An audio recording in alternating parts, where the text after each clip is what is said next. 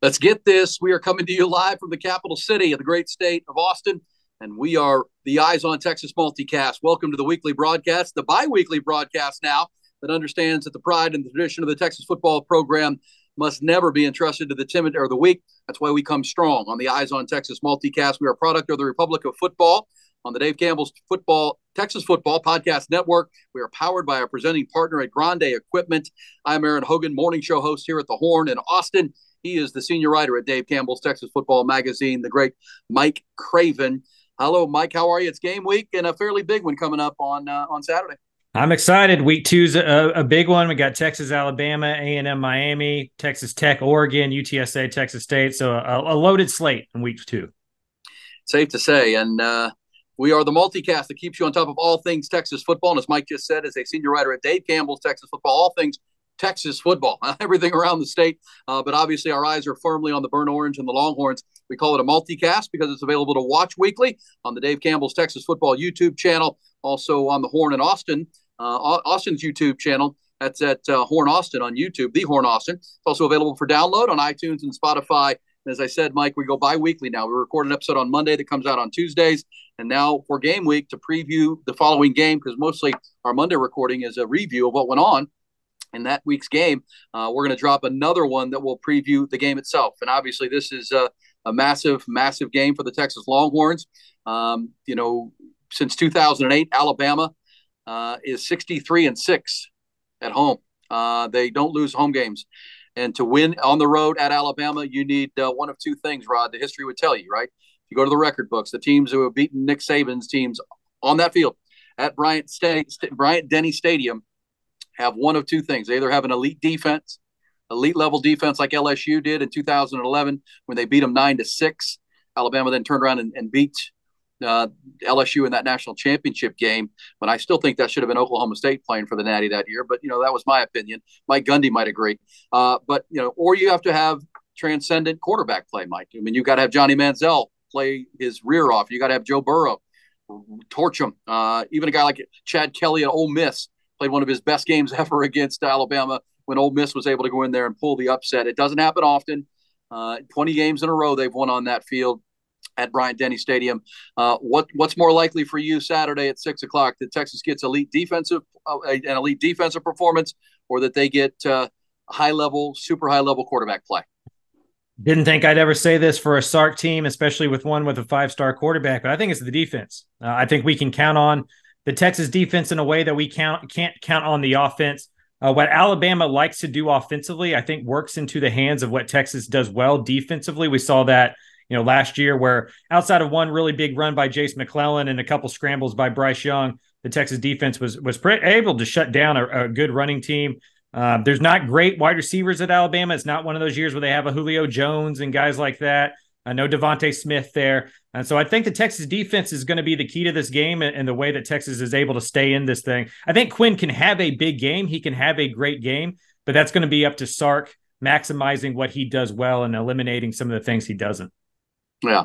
And he knows, Steve Sarkisian, familiar with Nick Saban and vice versa. So can you craft a game plan that, as you said, highlights what Quinn does very well? But also, that's that quick passing game, Mike. That's getting the ball out of the guy's hands quick. Don't make him think too much. You're going to have to take some deep shots too, though. I know Texas fans are tired about the deep ball conversation after the 0-for-6 performance last week. But as Sark said on Monday, and we played those highlights, if you go back and watch our Monday cast, it wasn't just Quinn. I mean, he had a bad throw or two in there, but he got hit in the face a couple times. Pressure got to him ahead of the throw. So there was some good coverage on a couple of those for Rice. So yes, Longhorn fans know the stat, but it's at the same time, so does Nick Saban. So does that Alabama defense. They're going to be flooding the slant routes and the crossing routes. They're going to try to keep Texas in front of them, and they may give up some big plays or allow the big plays. See if Texas can hit them, right? I mean, if you're a basketball guy, Mike, if the guy's not a good shooter, let him keep shooting it. Yeah. I mean, shoot himself out of the game. But I got to feel like Sark in his core believes if he does that with Isaiah Nayor or A.D. Mitchell or Xavier Worthy or J.T. Sanders, they're going to hit some big ones. I mean, they're going to hit a big one or two, and that's all it takes to loosen up that defense. And a big play doesn't have to be 50 yards down the field. It can be a 10-yard seam route to JT that he then takes down the field. And you're right. Even if those big passing plays, those vertical passing plays don't hit, they put something in the mind of the safeties and of the corners and of the defensive coordinator that Sark wants, right? He wants those guys to get back a little bit, and that allows Xavier Worthy to work the middle and the intermediate routes. It allows JT Sanders to do the same, Jordan Whittington. Maybe it'll allow that running game to come into the fold. And so I think he has to keep calling those deep shots. He just has to be smart with when he does it. Yeah. And so that's the offense. And we'll talk about the offense against this Alabama defense first, and then we'll get into the Texas defense, because I agree with your assessment that one of the two has to happen to win that game. You have to have an elite defensive performance or a transcendent offensive performance. I do think you can win it with a really good defensive performance and pretty good quarterback play, right? I think that can happen because we've talked to some insiders at Alabama this week on the morning show here on the Horn. Had a guy on this morning named Travis Reier with On3 Sports, who's covered that program for 20 years. And they have a lot of uncertainty, too, at Alabama. They're not used to going 11-2 like they did last year covering that team. And, Jalen Milroe, much like Quinn Ewers, is an unproven product at quarterback.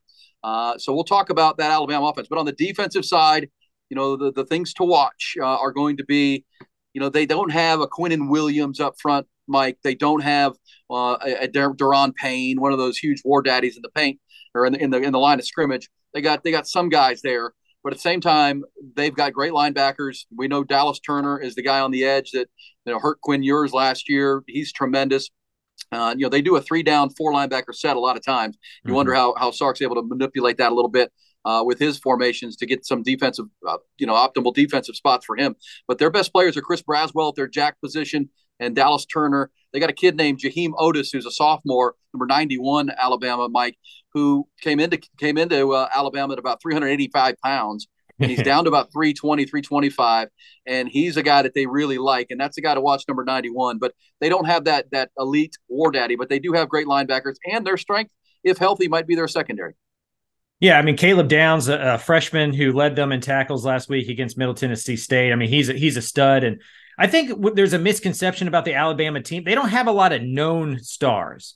But if we look at the blue chip ratio, Alabama still has the most talented roster in the nation when it comes to the most 4 and 5 stars on the team. It's them and Georgia. I think Alabama's blue chip ratio is something like 90%. 90% of their roster is 4 or 5 star guys. And so there's plenty of talent there. It just hasn't been proven talent. They have a couple of guys, as you mentioned, who have come along and have played a lot of football. But with Will Anderson gone, right, like there's not a superstar that's really stepped into that void. We're going to have to figure that out. Kool-Aid McKinstry, really good cover corner on the outside. That matchup with him and Xavier Worthy is going to be interesting. I wonder if they're going to have Kool-Aid kind of shadow Xavier around the field, or if he just stays on the right side of the defense like he normally does. That'll be a really interesting matchup too, because to me, this game is going to come down to the Texas wide receivers winning those battles. If they can win those battles on the outside and Quinn Ewers can get them the ball, obviously Texas is going to have a really good chance of winning this game, because they have to stay balanced. It felt like last year, even with Bijan Robinson and Rashawn Johnson, there was times where Texas didn't feel like a balanced football team. Like they were going to have to throw it to win.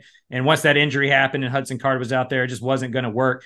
This year, they're going to have to stay balanced, have to have that running game, put that in the linebackers, put that in the safeties' minds, and then allow those wide receivers to go win, hopefully one-on-one matchups if they're able to do that. No, I agree with you 100% on that. And that's going to be a challenge. But we saw Sark last year before the Quinn Ewers injury, tearing him up, right? His script was on point.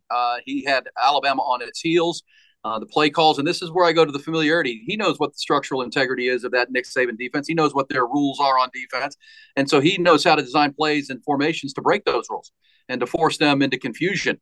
He went against that defense in practice over and over again. So, kind of like Jimbo Fisher, who's an offensive mind. A lot of times when Nick Saban's gone against proteges, they've been defensive guys, right? They've been, the Jeremy Pruitts or the Kirby Smarts for so long.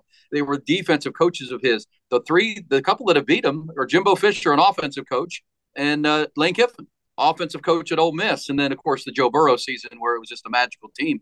But Sark has that knowledge of, because Nick Saban is so rigid on his defense, the foundations of it, how it's played, how your assignment affects everybody. Can you break those, right? Can you force them to break the rules that Nick doesn't want to break? That's what I felt like they were doing in that opening script in the first quarter last year, was really, attacking those weak areas that he knows are there with those formations. And Quinn was so comfortable before the injury with what they were doing. You could tell they've been working on it all summer.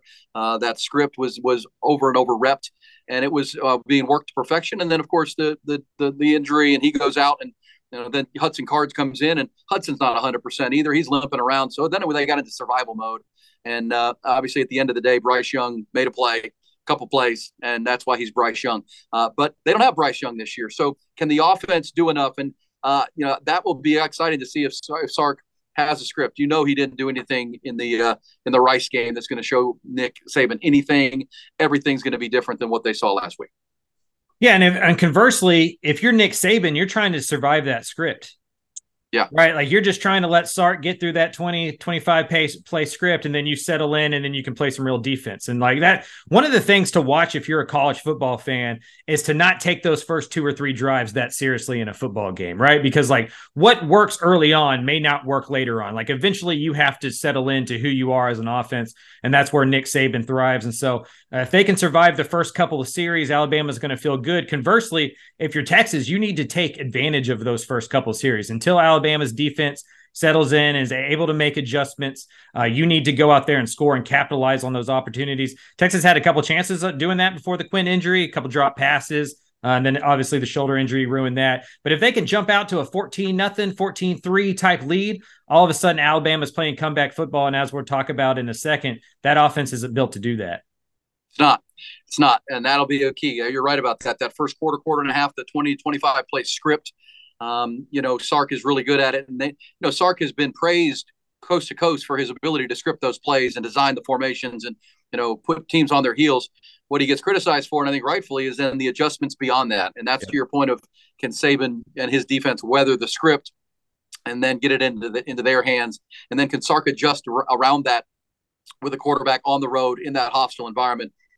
I think it's well said. I'll also say while we're talking here on the Eyes on Texas multicast and previewing Texas and Alabama, Texas offense against Alabama defense, 2 key entries to keep an eye on for that Alabama defense. And Nick Saban said this week, 2 of his members of his really good secondary are day by day.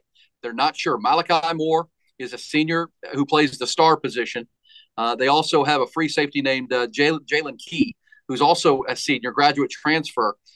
He's a guy that's played a lot of football at the D1 level. Those 2 guys got banged up in the game against Middle Tennessee. And Saban, I don't know what you want to say, he wasn't optimistic, but he was pretty candid and said, these aren't long-term injuries for either guy, but they're going to be day-to-day. And it's going to be how they heal and probably how they can handle pain on game day, because they're not going to be 100%. That's something with your matchup point about the Texas wide receivers against the Bama secondary. Maybe that comes into play. Maybe you get a young guy, which again, he's going to be talented because he's at Alabama, but you're going to get a freshman like Tony Mitchell on the field, or a freshman like Trey Amos playing, or a free safety position. Earl Little is a redshirt freshman who would play that star position for Malachi Moore. So those are things to watch.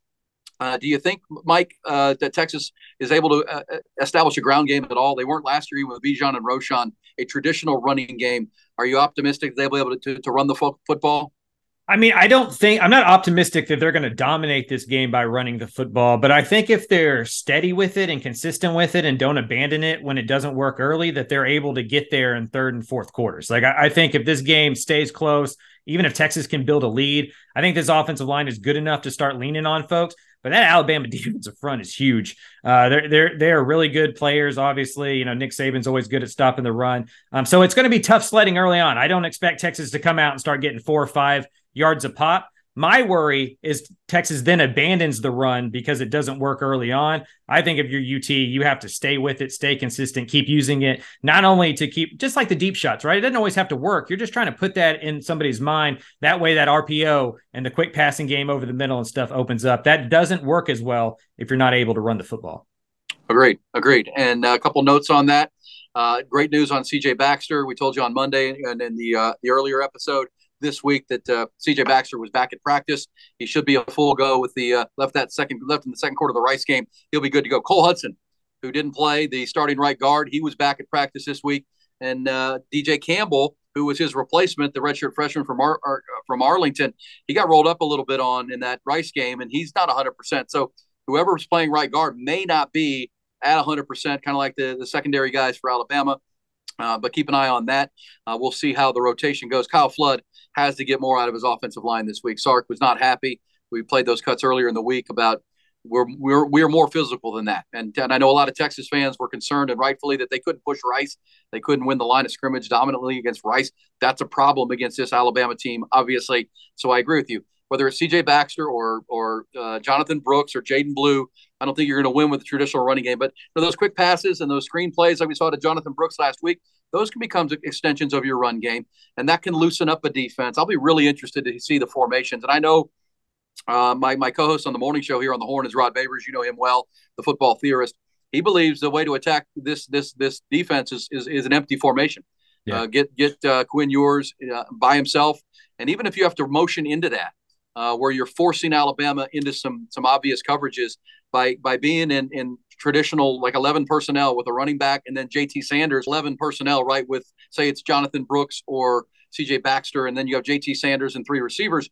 Out of that, you can motion and go 5 wide, and you could as Rod has said, send JT Sanders and the running back to the outside, the furthest outside, and bring your receivers inside. And now you're creating mismatches with your talented receivers, X-Man, Jordan Whittington, A.D. Nayer, and they're matched up on linebackers and safeties now. Or you get the corner, Kool-Aid McKinstry, as you said, who's now following an Xavier Worthy to the inside, which can create a mismatch on the outside. Empty set. Quinn is very comfortable in empty. The other part of that, Mike, that you can do from the offensive side when you go empty is go tempo. Because if you get a first down or hit a play, well, now you can come back with the same personnel, get back and run the football, and try to go tempo and disguise what you're doing. I think that is something. I know you kind of think on the road you want to be a little careful, kind of slow it down a little bit. But I think it's the opposite. I think you got to go here. I think you got to stretch them out, use your skill, trust your offensive line to protect your quarterback, get the ball out of his hands, and when you have 5 wides, Mike, you don't have to make as many reads, right? You know where your mismatch is. They can't double cover everybody. There's going to be a one-on-one mismatch that you can exploit.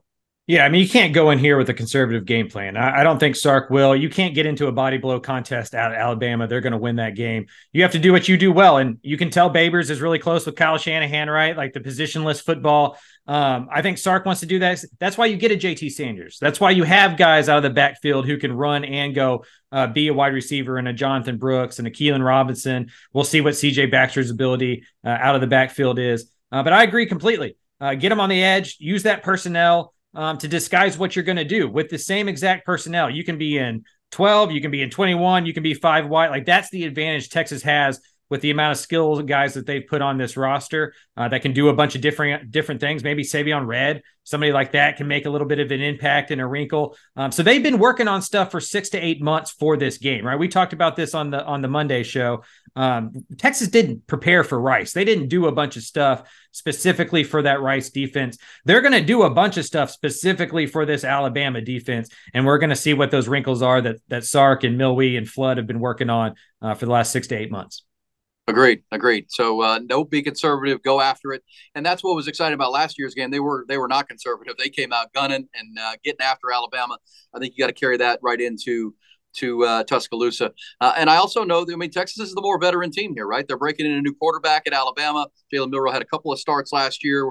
He's the Texas quarterback from Katy Tompkins High School. And interesting that Jalen Milroe was one time a Texas commitment. Recruited by Steve Sarkisian, Mike, when he was at Alabama. So he knows the player very well, knows his family very well. And then Jalen Milroe, I think this is right, Mike. You were covering the recruiting beat at the time. Didn't he decommit when Quinn Ewers committed to Texas? Wasn't that how that played out? And then Quinn, of course, decommitted to go to Ohio State. But that's when Sark came back in on Jalen Milroe when Quinn Ewers committed. It's a really interesting kind of like cross section of stories here. Quinn Ewers comes to Texas or transfers to Texas, and that's what opens up Milroe to go to Alabama. Sark is the offensive coordinator at Alabama at the time, gets Milroe to commit. Then Sark comes to Texas and then gets to coach Quinn Ewers. And so he has a lot of familiarity with both. They have familiarity with him. And there is kind of this, I wonder, probably more for Milroe than Quinn, kind of this idea that this guy kind of bumped me out of my quote unquote dream school. Right. And so there's going to be plenty of motivation for Milroe to show that he was better than Quinn Ewers all along. Whether he is or not, we'll find that out maybe more on Saturday. But he's a competitive dude. He made Katy Tompkins good for the first time in Katy Tompkins history, and they hadn't been good since he left. Right. So the dude's a winner. He's a gamer. Doesn't do a bunch of stuff in practice that maybe blows you away. Wasn't a great camp guy back on the recruiting scene, which kind of hurt his recruiting rankings. But when somebody like Sark thinks he can come run a major offense at Alabama, he's a pretty good football player. So it'll be interesting to see how those storylines play out as well. This is the Eyes on Texas Multicast Preview Edition. We appreciate you watching. We are brought to you by our presenting partner at Grande Equipment, locally owned and independent, but worldwide equipment company leader that has been serving the heavy equipment needs and industry since 2004. Find Wes and the team online at grandeequipment.com. Also thank our presenting and founding partners, Carlos Carrion, thetexasmortgageguy.com, Hayes City Store and Ice House in Driftwood, Texas, that Scratch Comfort Food, One Source Gas of Central Texas as well, online at onesourcegasatx.com. Dr. Greg Eckert, I'm going to have a brand new smile by next week, Mike. I'm excited about that. Dr. Greg with a Ueckert. Also check out his Brain Vault technology. It's not a mouthpiece. It allows you to play hard but play safe. Go to brainvault.com. All right, Mike, so that's a little bit of the Texas offense against the Bama defense. We are in agreement that the run game is going to be tough, but you got to stick with it.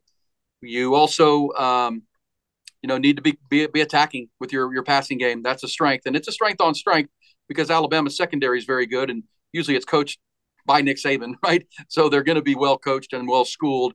But you got to feel like that's our strength. You got to go for it, and Jatavion Sanders as well. And this offensive line has to hold up in a big way. What about the flip side? You talk about Jalen Milroe being a competitor. I found this interesting that Pete Kwiatkowski went against Alabama when he was the defensive coordinator at Washington in 2016. And they had a quarterback named Jalen Hurts, who, same name, very similar player. Jalen at the time out of Channelview, Texas, was 6'2", 220, runner, better than a thrower. Obviously, Jalen has worked on his passing and has become an elite player at the NFL level, and maybe Jalen Milroe will too. But Pete Kwiatkowski had a game plan for that game in the national title game, how to stop a running quarterback. I believe the key to this game for Texas on defense is the legs of Jalen Milroe, Mike. I think they'll do a good job with that defensive front of stoning the traditional running game from Alabama, where Jace McClellan, another Texan, is their lead running back. They have Roydale Williams. They've got Jam Miller, another Texan, the sophomore. But I think Texas showed last week against Rice, they're not going to get pushed around by anybody. Their defensive front's going to be in the backfield.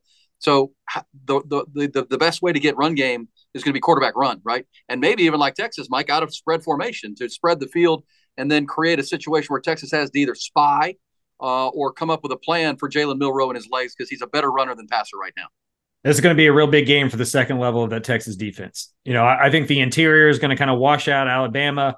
Alabama is going to be focused on doubling those guys and eliminating Byron Murphy and Tavondre Sweat and Alfred Collins and those guys up front. They're going to attack the edges, and they're going to attack probably opposite linebacker of Jalen Ford. They're going to try to isolate those kind of guys and see what they're about. We think Ethan Burke's good. We think Barron Sorrells is going to take a next step. David Benda played a good game against Rice. Like, they're going to try to find, this is what Nick Saban tends to do, right? He tries to find the guys on defense that he wants to isolate, and he has his offensive coordinator attack them. If you're Texas, success in the first quarter doesn't mean you're going to have success in the third quarter. Because Alabama, one of the things I love most about Alabama under Nick Saban is they do what they do and they keep doing it. Like, even if you stop it for a few plays, they're going to make you stop it for 80. And Texas kind of did that for most of the game last year. And then Bryce Young just made a couple plays late, went and won the football game. I think that's going to be a similar game plan here. They're going to come out and do what they do well, which is run the football. They averaged over 5 yards a carry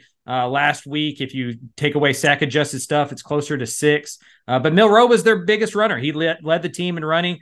He had, I think, 2 or 3 rushing touchdowns to go along with 3 passing touchdowns. And so you're right. Stopping Jalen Milroe, making him into a passer and making him one-dimensional, making this offense in general one-dimensional is going to be a big part of it, as well as the big plays, right? Like, Texas allowed a really long run to McClellan last year in that game. Other than that, they played really good against the running game. And so being good against it 98% of the time isn't good enough. You got to be good against it 100% of the time. And we'll see if Texas is able to do that. For me, this is about the second level of the Texas defense and those linebackers. Jalen Ford kind of came out in this game last year. That was kind of the game he announced himself as a real deal linebacker next to DeMarvion Overshown. Maybe one of these defensive players does that in this game as well next to him. I would love the way you put that. Demo not there, right? Demo's with the Cowboys but injured. It's going to be David Benda. We saw him blow a coverage last week against Rice. Benda's going to be a guy, number 33, who you got to think Nick Saban's going to try to isolate, one of those players you're talking about. Anthony Hill Jr., Jet Bush is going to be out there, and I agree with you. This is a tackling game. I mean, every game you have to block and tackle. That's obviously stated, but you have to tackle, because if you spy Jalen Milroe, that guy's got to tackle him, right? Because you're spying for a reason to provide coverage behind it. But if he takes off, you can't miss the tackle. And one thing I do like the idea of is multiple spies, not one spy. Don't let them identify who your spy is going to be, because that's Nick Saban's too smart for that. They'll design plays to beat the spy beaters, they call them. But man, we've even had the discussion. Could Ethan Burke stand up and be a spy? I think he's athletic enough. The former lacrosse player from Westlake. He's not exclusively, I don't think anybody, but you could have a handful, 5 or 6 guys that you trust to spy and can run with Jalen Milroe, but you got to get him to the ground when you do, because what we did see last year, and he hasn't been forced to do it this year yet, is when he has to throw, when he becomes a pocket passer, if you can contain him in the pocket and make him throw, he'll throw you some. He went through 5 touchdowns last year, 3 interceptions. He was only 57% completion. So Texas, who as a ball hawking secondary, should be able to force it, but you got to force him to throw, right? You got to make him that guy. And Sark said on Monday, even against Rice, when they were dominant defensively, there were some times when he was unhappy with their pass lane discipline on the defensive line, because he's already thinking ahead to next week. Guys, we can't get out of our integrity. We can't get out of our gap, because Milroe's going to shred us for that, especially if we're in the wrong coverage behind it. We've got to be really disciplined. And you said it, 98% of the time, not good enough. This is a game, if you're going to win it, back to the 5 or 6 losses in 15 years on that field, you got to do it 100% of the time. I mean, 100% of the time. You're human. You're going to make some mistakes. But, boy, well, go back to last year. If Ryan Watts brings down Bryce Young on a corner blitz and gets him to the ground, Texas probably wins that game, even with the bad calls and the officials and everything else. If Ryan Watts, coming on a perfectly called corner blitz by PK, gets Bryce Young to the ground, the clock probably becomes impossible for Alabama to win that football game. And that's the kind of stuff you're talking about, because it's going to be that kind of game again. Yeah, I mean, to me, the first half is just what the first half is going to be, right? One of these teams is going to be up by 7 or so, and it's going to be who plays the better second half. And historically, it's only been 2 seasons and 1 game, but that's been the bugaboo for Texas under Sark. They're 16-7-2 in the first half, but only 13-12 overall. Well, now 14-12 overall. And so they're going to have to play well in the second half. And then what happens if they're behind? The only 2 comeback wins, from halftime in Sark's tenure are 1 point and 2 points. They've never come from behind in a big first half lead. If Alabama uses that home field, gets out to a hot start like Alabama does, are they able to track them down? And conversely, if Texas gets off to a hot start, are they able to keep that pace and stay on top of them? To me, this game's going to all come down to halftime adjustments and who comes out and plays better in the second half. I'd imagine that's what Texas's players have been told all offseason. And so it's time to kind of see if the coaching staff has matured, if the players have matured, if there's more depth there that allows them to compete in one of these games in the second half. Because that's really been the thing that's kept Texas from being elite these last year or two, is just their ability to close out a football game and to play a second half. This one's going to test that quickly. No doubt. I think that's very well said, because all Texas fans know that whatever this game is headed into the fourth quarter, don't be too overconfident, because Texas was a great 3-quarter team last year. Year one, I don't say I throw it away, but they were terrible in the second half in those games too. But I think there were, depth issues that they had that year. They couldn't really go too deep, so they'd run out of gas in the fourth quarter a lot of times. I thought last year, those 4 losses in the regular season were mental mistakes, right? It was just not getting it done. A couple of plays here and there against Oklahoma State, Texas Tech. Even the TCU game was there most of the second half to go win. Those are games you have to win. But this is a different animal than Texas Tech even, and that's the road record for Sark's not great. Heck, the overall record is just average, and that's why a Herculean task here if Texas wins it. I know we talked on the pregame or the pregame, our Monday episode, that you were of the opinion that you like the points here, that Texas is getting 7.5. They played a 1-point game with this team last year. I think Texas is a little better this year than they were a year ago, and maybe a lot better. We'll see. And Alabama may not be as good. And you can say what you want about Alabama fans who will argue that. You lost the 1st and 3rd picks of the NFL draft. And a Heisman Trophy winner and one of your best defensive players in program history. You can't sit here and tell me you're better than you were. You may be more talented in some other areas, but those 2 dudes were difference makers. You don't have those 2 guys this year. Doesn't mean you don't have good players. But so I think Texas is a little better, a little deeper, more experienced in the coaching continuity. And then Alabama, new coordinators on both sides of the ball. Don't have Bryce Young. Don't have Will Anderson. That's why I think this game, if you're a gambling person, might want to take the points. Sure, it could get ugly. Texas get steamrolled and just get caught up in that. I don't think that happens. I think this game's a lot more like last year's game than a lot of people think.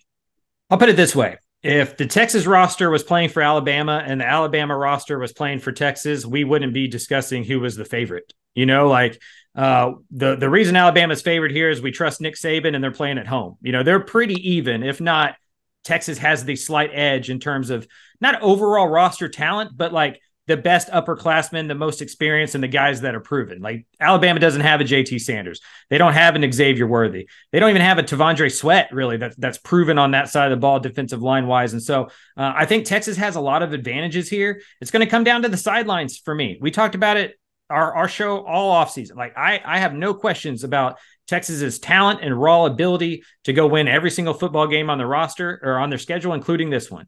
It's going to come down to the coaching staff for me. To me, the biggest battle of this game is Nick Saban versus Steve Sarkisian. And we've seen Nick Saban do it for decades now.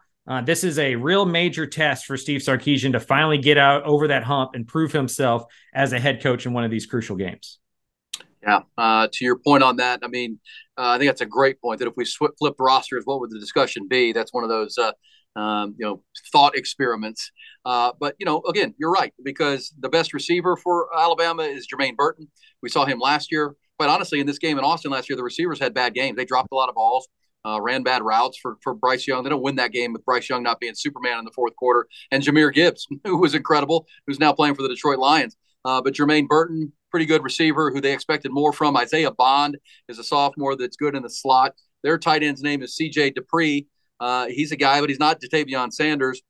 We talked about Jalen Milroe, but they like their offensive line a lot, and they start a true freshman at left tackle. I think Kelvin Banks a year ago, kid named Caden Proctor is a true freshman. He's a mountain of a freshman, but he is manning the left tackle spot. They've got a senior at center in Seth McLaughlin. J.C. Latham is a junior at right tackle. He's an experienced player. Their offensive line is going to be good. You know that. They average 340 pounds, Mike. Yeah, they're big boys. These are big dudes. There'll be a lot of NFL scouts at this game, specifically watching the matchup of the Longhorn front on defense and that Alabama front, because there'll be a lot of Sunday players going head to head, and some of that outside. How about the matchup of X Worthy with a guy like Kool-Aid McKinstry? Those are the kind of matchups you want to see. But I think to your overall point, you're right. I think you take the Texas skill players. I think you'd probably take the Texas quarterback at this point, even though there's a lot of fans that aren't real big on Quinn Ewers right this second. And they even defensively, I think Texas right now has the more proven stars. When you're talking Jalen Ford, and somebody we didn't see much last week against Rice, Jalen Catalon. What if a former SEC player at Arkansas? What if Jalen Catalon gets in this game, starts making some plays? Jahdae Barron is a playmaker. And that Texas defense was so good last week. You got to feel good because you can win games low scoring on the road with great defense and don't turn the ball over. That's one thing for the Quinn detractors. He didn't turn the ball over last week. No turnovers, so only 5 penalties. That's the kind of game you have to play in this one and not get caught up in the moment, but play your assignment. The old Nick Saban, Bill Belichick motto: do your job, but do it every time, Mike. Not 88 or 98 out of 100 times. Yeah, I mean, this is about the maturity and evolution of this roster. They've always been able to do it well 8 out of 10 times. It's those other 2 times that come back to haunt them. They make a couple mistakes, and all of a sudden they've led a team back into the game that maybe they shouldn't. That was true last year, right? Like Texas could have won that game by 10. Had that offense played better, they avoid some injuries, some mistakes. Like they were the better football team on that day last year in DKR. Now, I do think some of that's going to play against them. Like, Nick Saban's going to have this team ready to play in a way that I don't think they took Texas as seriously last year. They came in there. I don't even think Texas fans thought that they had as much of a chance as they did once that game got going. Alabama's going to be plenty motivated. Texas is going to have to weather that early little storm. But then guys like Jalen Catalon, I think that he could be the guy who ends up being one of the major spies for Jalen Milroe or a big part of tackling in space and keeping those 3 or 4 yard scrambles from becoming 15, 20, 80-yard scrambles, right? Like it's going to be tackling in space. And so Texas has a roster to go win this football game. They've gone through the fire the last couple of years to have the motivation to go win this football game. A lot of these guys on this roster were a snap or 2 away from beating this Alabama team. So the belief should be there. You just got to go do it. Got to go do it. And we were talking earlier about PK in his matchup back in 2016, right? With it was an Alabama team coached by Nick Saban, and it was at a quarterback named Jalen Hurts, who's similar to Milroe. We already said that. There's a great quote that our friends at Inside Texas pulled off from Buda Baker. Remember Buda Baker? He was a great part of that really good Washington secondary. And he previewed, because of course everybody does interviews ahead of national semifinal games. And Buda Baker said, "Look, we trust the quarterback, but we believe if we can make him throw and make him a passer, we give ourselves our best chance. And if he does run, which he's going to do, we got to hit him, and we got to hit him again and hit him again." And that was Buda Baker. And PK is saying the exact same thing. Jeff Choate, the entire defensive staff, he's going to get some yards. He's a good player, but those hits take their toll over time, Mike. If you hit him in the first quarter, hit him in the second quarter, keep hitting him. I'm not saying illegally and don't get 15-yard penalties, but do it with discipline. Got to hit that quarterback when he puts himself out there. I know he's 220 pounds, but Longhorns guys have guys bigger than that. You got to hit him. I'm looking at that Buda Baker quote right now, thinking that's the game plan, because you get in that fourth quarter. If you've hit Jalen Milroe enough and given him some punishment, maybe he's the one that's not in his best at the fourth quarter. That would be your goal. Obviously, Quinn Ewers, I would say, on the other side, took too many hits last week against Rice. Rice should not have been hitting your quarterback that many times. If we're seeing that on Saturday, Quinn may not finish the game, and Texas won't win the game. Yeah, I mean, this thing may come down to which offensive line performs better.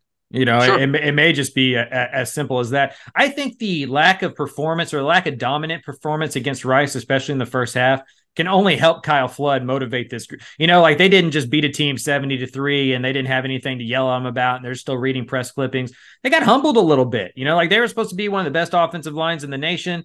20 starts apiece on average across the board, return 5 starters, 7 or 8 guys that can really play high-level football. And they got pushed around a little bit. They kind of got humbled and not embarrassed, but they definitely did not play a game that's going to lead to a fun film session on Sunday, right? And so they've been hearing it all week. They know the step in competition is going to be there. I'd imagine we see a better offensive line performance than we did last week. Agreed. I mean, and we played a lot of the clips in our Monday broadcast from Sark, but we talked a little bit. But Sark was testy with the media on Monday, more than we've seen. And Rod Babers and I were talking about that, and he said, you know what? He watched the film. Because it's one thing to watch from the sidelines and kind of see that, but when you go back and watch that film, he wasn't happy. He wasn't happy with what he saw. It's one of those, a lot of talk this offseason about what we're going to be. You weren't that in that first half. Third quarter was better. So that's where he spun it positive, that at least we reacted to it, made some adjustments, and played better and took the game over. But he was not happy. And those guys heard it. Because look, this is the question for Texas. Put up or shut up. Quit. It's not just the media that's overrating Texas if they're overrated this year. It's the players. They talk about a team that can go win the Big 12. They talk about a team that can compete down by down with Alabama. Well, you didn't do that against Rice. You should have been better. That should have been a more one-sided game. And I'm pretty sure that's what Sark and Kyle Flood and those guys told him. Hey, your defense was playing to a championship level. You guys were not. And that, that's motivation. You're probably right about that. I think for me, in the world of rat poison and motivation, you're dead right about Nick Saban using last year's game to make sure it doesn't happen again on his side. But them beating Middle Tennessee State 56-3 or whatever the score was, Texas scuffled a little bit with Rice. I'd rather be in the Texas side of that, because you're right. There's some really good players that got an earful this week, and we'll see if that shows up. Motivation's a big key, and as you said earlier in the show, but last year Texas was the better team on that day, and that's how these games go. You have to be the better team on that day, and can Texas do that? That's critical. One other note for me with this Texas offense, Mike, and this Texas team, you have to, in a game like this, break tendency. You have to break tendency. You can't. And I trust Sark will, and I trust that Nick Saban will. You get into the grind of a regular season. That's harder to do. You have shorter times to prepare. But man, you've had all offseason to prepare for this game. As you said, the Rice game was not something you game planned for. They didn't game plan for Middle Tennessee. They've been game planning for each other for 6 months now. But in that, what is it that they know you do, and how do you use that against them, right? What is your tendency? How do you break the tendency? That's going to be the key for me. You're right about the offensive line. The blocking and tackling is always critical. But who breaks tendency? Who uses something that the other side thinks they're going to do, and then does the old reverse Johnny and does something different? I've said this a few times, but I do believe that throwback screen to Jonathan Brooks that we've now seen in back-to-back games. Texas threw it against Washington in the Alamo Dome and went for a touchdown. Threw it last week. It's one of the more exotic plays they ran in that game. look for that play with all the same flow and formation and alignment and play, and look for a pump fake and something else, right? Because point of emphasis for Nick Saban this week is when we see this formation, when we see 24 and we see the flow of this play, look screen pass. Don't get caught over here on the wrong hash mark. Well, can you take advantage of that, knowing Nick Saban is going to make that a point of emphasis this week in training and practice, and use that and build a play off of it that creates a different big play? That's the kind of stuff I mean with break tendency. Yeah, we're going to see a double pass off of that either this week or against Oklahoma and some big game. Honestly, this is going to sound reductive, but I think if it's going to come down to, can Texas run the ball better than Jalen Milroe can pass it? Whoever can do that second thing, right? Like Texas's bread and butter is going to be passing the football. Alabama's bread and butter is going to be running the football either by quarterback or running back. Who can do the other thing better? And who can stay more balanced? And who can put the defense in a bind? If Texas can run the ball with success, or if Alabama has a lot of success passing when they want to, it's going to be a long night for one of those defenses. And so who can do their curveball better? Who can throw their second pitch better? I think wins this football game. Don't disagree at all. We'll do some score predictions here coming up and a couple of keys to the game. I think, Mike, you just gave your keys to the game right there. That was outstanding. I've given mine throughout the broadcast here on the Eyes on Texas multicast. We are powered by Grande Equipment. Thanks to all of our presenting partners as well. Carlos Carrion, TheTexasMortgageGuy.com, Hayes City Store, an ice house in Driftwood, Texas, One Source Gas of Central Texas. Also, Greg Eckert, Dr. Greg Eckert. I'll have that brand new smile by next week. I'm excited about it. His Brain Vault technology as well. If you're playing football or playing contact sports of any kind, you got to check out brainvault.com. It's a mouthpiece, but it's more than that. It allows you to play hard but play safe and avoid concussions. Really is great. And, of course, Grande Equipment, who are our presenting partner. Some quick special teams notes, Mike, because it's the third phase. And I know to beat a Nick Saban team, as I mentioned, you need elite quarterback play or elite defense.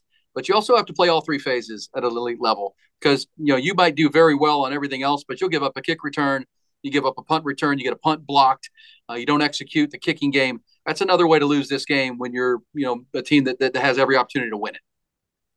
Yeah, no doubt. I mean, they're going to have to play a clean football game. You can't allow a big play on a return for Alabama to get into field position. You got to make all your field goals. Like, every point's going to matter in this football game. Every blade of grass is going to matter in this football game. The team that wins the turnover battle, the team that makes fewer mistakes in all three phases of the game, and the team who tackles better, and that also is in the return game, is going to win this football game. If one of these teams can come up with a special teams touchdown or a defensive touchdown or misses a couple field, like, that's going to be the difference in the game. This one should be pretty tight. All right, do you have a final score prediction, Mike, on our multicast, our first of the year, first ever, because this is our first year of doing the Eyes on Texas multicast. Do you have a prediction? Yeah, I got Texas to cover. I'm going to take Alabama 28, Texas 24. Until they can prove that they can close out a big game in the fourth quarter, I'm going to lean on the side of the home team that has Nick Saban on the sideline. I'm with you. I wrote mine down, and we're very similar. I do think this is a game played in the 20s, unless some turnovers happen. Then it maybe gets into the 30s. But much like last year's 20-19 game, I think it's Bama 27. Texas 23. So we're very similar in our scores. I think Texas can win the game. I'll say that. I think Texas, and we've said it, I think, throughout the 45 minutes we've been doing this, I think they can win the game. But it's one of those things, until you see it, can you pick it? It's right there. They were a 21-point underdog last year and dang near won the game. They're a 7-point underdog this year. But the mindset and the language of this team all offseason has been pointing to a game like this, that we're different. We're going to execute in the fourth quarter. We're going to be the more dominant team in the fourth quarter. They know it. They've identified it. Can you fix it? And here we go. Mike, great stuff. A couple of other thoughts. Do you have any other, as you're going to be covering, you're going out to Lubbock for the big Texas Tech-Oregon game. That should be fun. It's an afternoon game, or is that a night game? It's Saturday? A night game. Kicks off at 6 in Jones. It's a fun atmosphere. I mean, Texas fans probably have a bad memory of that Crabtree catch at night, but there are always weird things that happen in Jones. Texas Tech under Joey McGuire has been a lot better at home than they've been on the road. Hard to be worse than they have been on the road. They're 1-5 on the road in his tenure. And so, that'll be fun. It'll be my second stop on my 13-stop tour of the college football season, and still going strong. You were at TCU last week for, what a thriller that was with Colorado.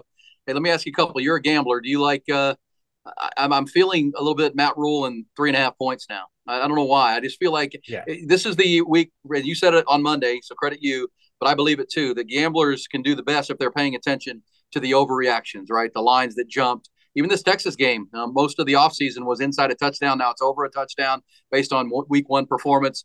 The Utah Baylor game, Baylor's now getting 8 or 8.5 points now and their quarterback's hurt. Those are the kind of games. Heck, even Texas State, who last week pulled the big upset at Baylor. It's inside 2 touchdowns at San Antonio against your alma mater, UTSA.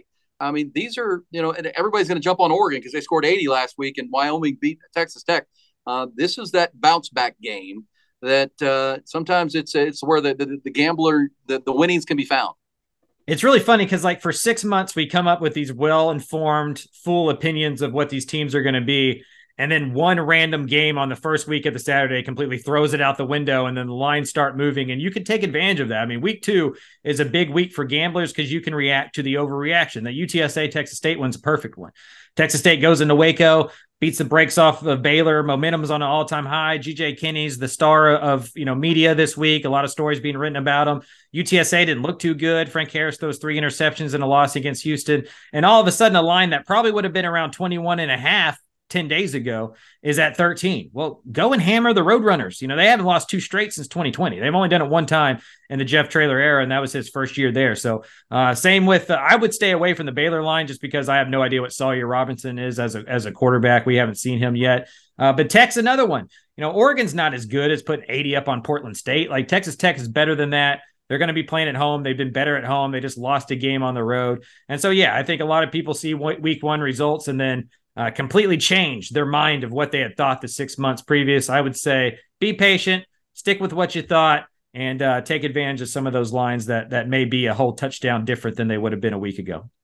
And look, much like in high school football, these 3 games, these non-conference games are to get ready for conference. If Texas does lose Saturday, it doesn't end their season, right? They want to look competitive doing it. If they do lose, obviously they win, it would be a different conversation on Monday when we record our next episode. But it doesn't end your season. You still have conference play to come. And it's a long year. Usually by October, after 4 games are played, you kind of know what a team is. At this point, as you said, we make our predictions and speculate, and then we throw it all out based on 1 performance. That's the overreaction, but that's what fans do. I like your picks right there. Also, credit to you. If you go to Dave Campbell's and the website, it's texasfootball.com. Your story on G.J. Kinney that dropped this week I thought was outstanding. Of course, his father was shot by a disgruntled parent when he was coaching Canton High School way back in 2006. GJ was a student at the time and a quarterback. He ended up, once his father survived, thank goodness, and left high school football and went back to his alma mater at Baylor to be a position coach, right? Coach linebackers at Baylor. That's when GJ transferred to Gilmer to play for a coach named Jeff Traylor, who's now at UTSA, who he's going to coach against this week. That's a really cool coaching tie, and GJ's already beaten his dad's alma mater 1 week to start his career, and now has a chance to face his mentor and one of the closest people he has in the football world. That's really cool. That's a cool story to watch on Saturday.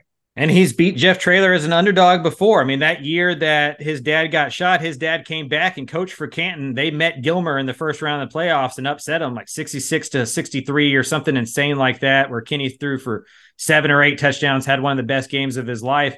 And so it was just funny to transfer to the school that you had just beat, right? I mean, you get to Gilmer and you just beat those guys in the playoffs. And so he's played against Traylor. He's played for Traylor. They're as thick as 2 coaches at the FBS level can get.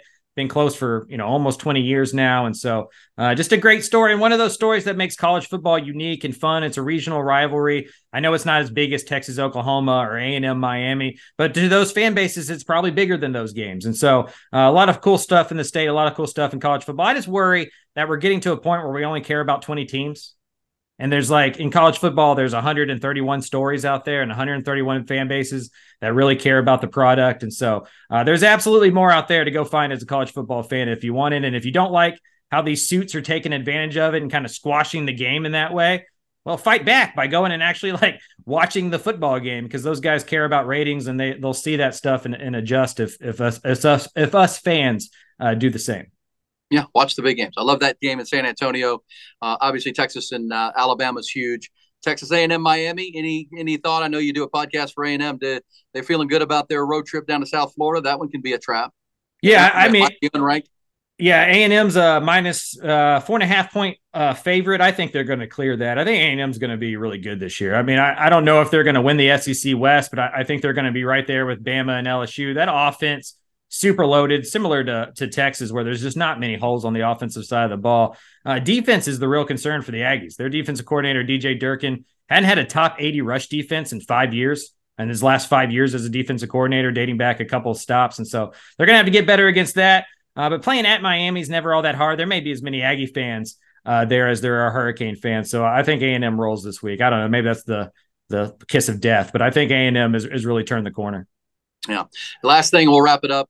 We have both picked Alabama to win by 4 points and cover the number, but we love your picks as well. Let me say this, that there one other cool story is Baylor playing Texas Tech, right? You were correct. Walk me through this one. Texas Tech playing Oregon.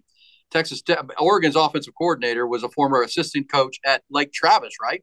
Who was Will Stein. Will Stein. And Will Stein is now at Oregon coaching offense. And he's the main reason that the Dripping Springs hotshot quarterback, Austin Novosad, decommitted from Baylor and took off up to Oregon to play for the Ducks. He's coming back. He's a backup quarterback to Bo Nix now. But it's interesting to me that the Will Stein conversation is a good one, and the fact that if Austin Novosad were stayed with Baylor, he might be playing this week against Utah, right? Because I think he's probably better than the kid that transferred in behind Blake Shapen, who got hurt in that Texas State loss. And he's going to miss this game. He may miss the Texas game too, by the way, in a few weeks. That's the Longhorns opener in Big 12 play. But Austin Novosad might be playing. There's a lot of cool storylines to follow this weekend. To your point of, that's not just about Texas and Alabama and the top 20 teams.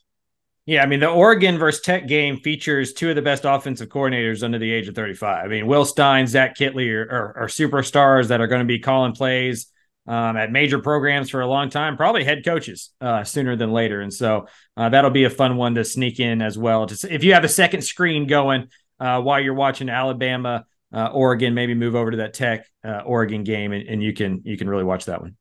Yeah, they're at the same time. Texas, Alabama, Oregon, Tech is at 6 o'clock. So, yeah, two screens for sure. Hey, appreciate it. I will let our audience know watching this, if you want to come out and watch a watch party for the Texas-Alabama game with all of your Texas friends, we're going to be out at the Field House at the Crossing, which is in Cedar Park. It is a massive outdoor and indoor facility. Bring your kids, bring your lawn chairs, huge theater screen on the outside, plus TVs everywhere. You won't miss a play. Great seating, great drink specials as well. We'll be out there with the horn. With a pregame show starting at 3 o'clock, and then we'll watch the game at 6. So if you're local or in Cedar Park, Williamson County, come on out. It's Fieldhouse at the Crossover right there. It's right where the HEB Center at Cedar Park is. It's right across the 183 tollway, essentially, back one block off. It's easy to find. Fieldhouse at the Crossover. If you're in Austin or in Central Texas, want to watch that game with a bunch of Longhorn fans and aren't going to Tuscaloosa. Mike, thanks so much. Great work. Safe travels to Lubbock and back, my friend. Of course. Talk to you next week.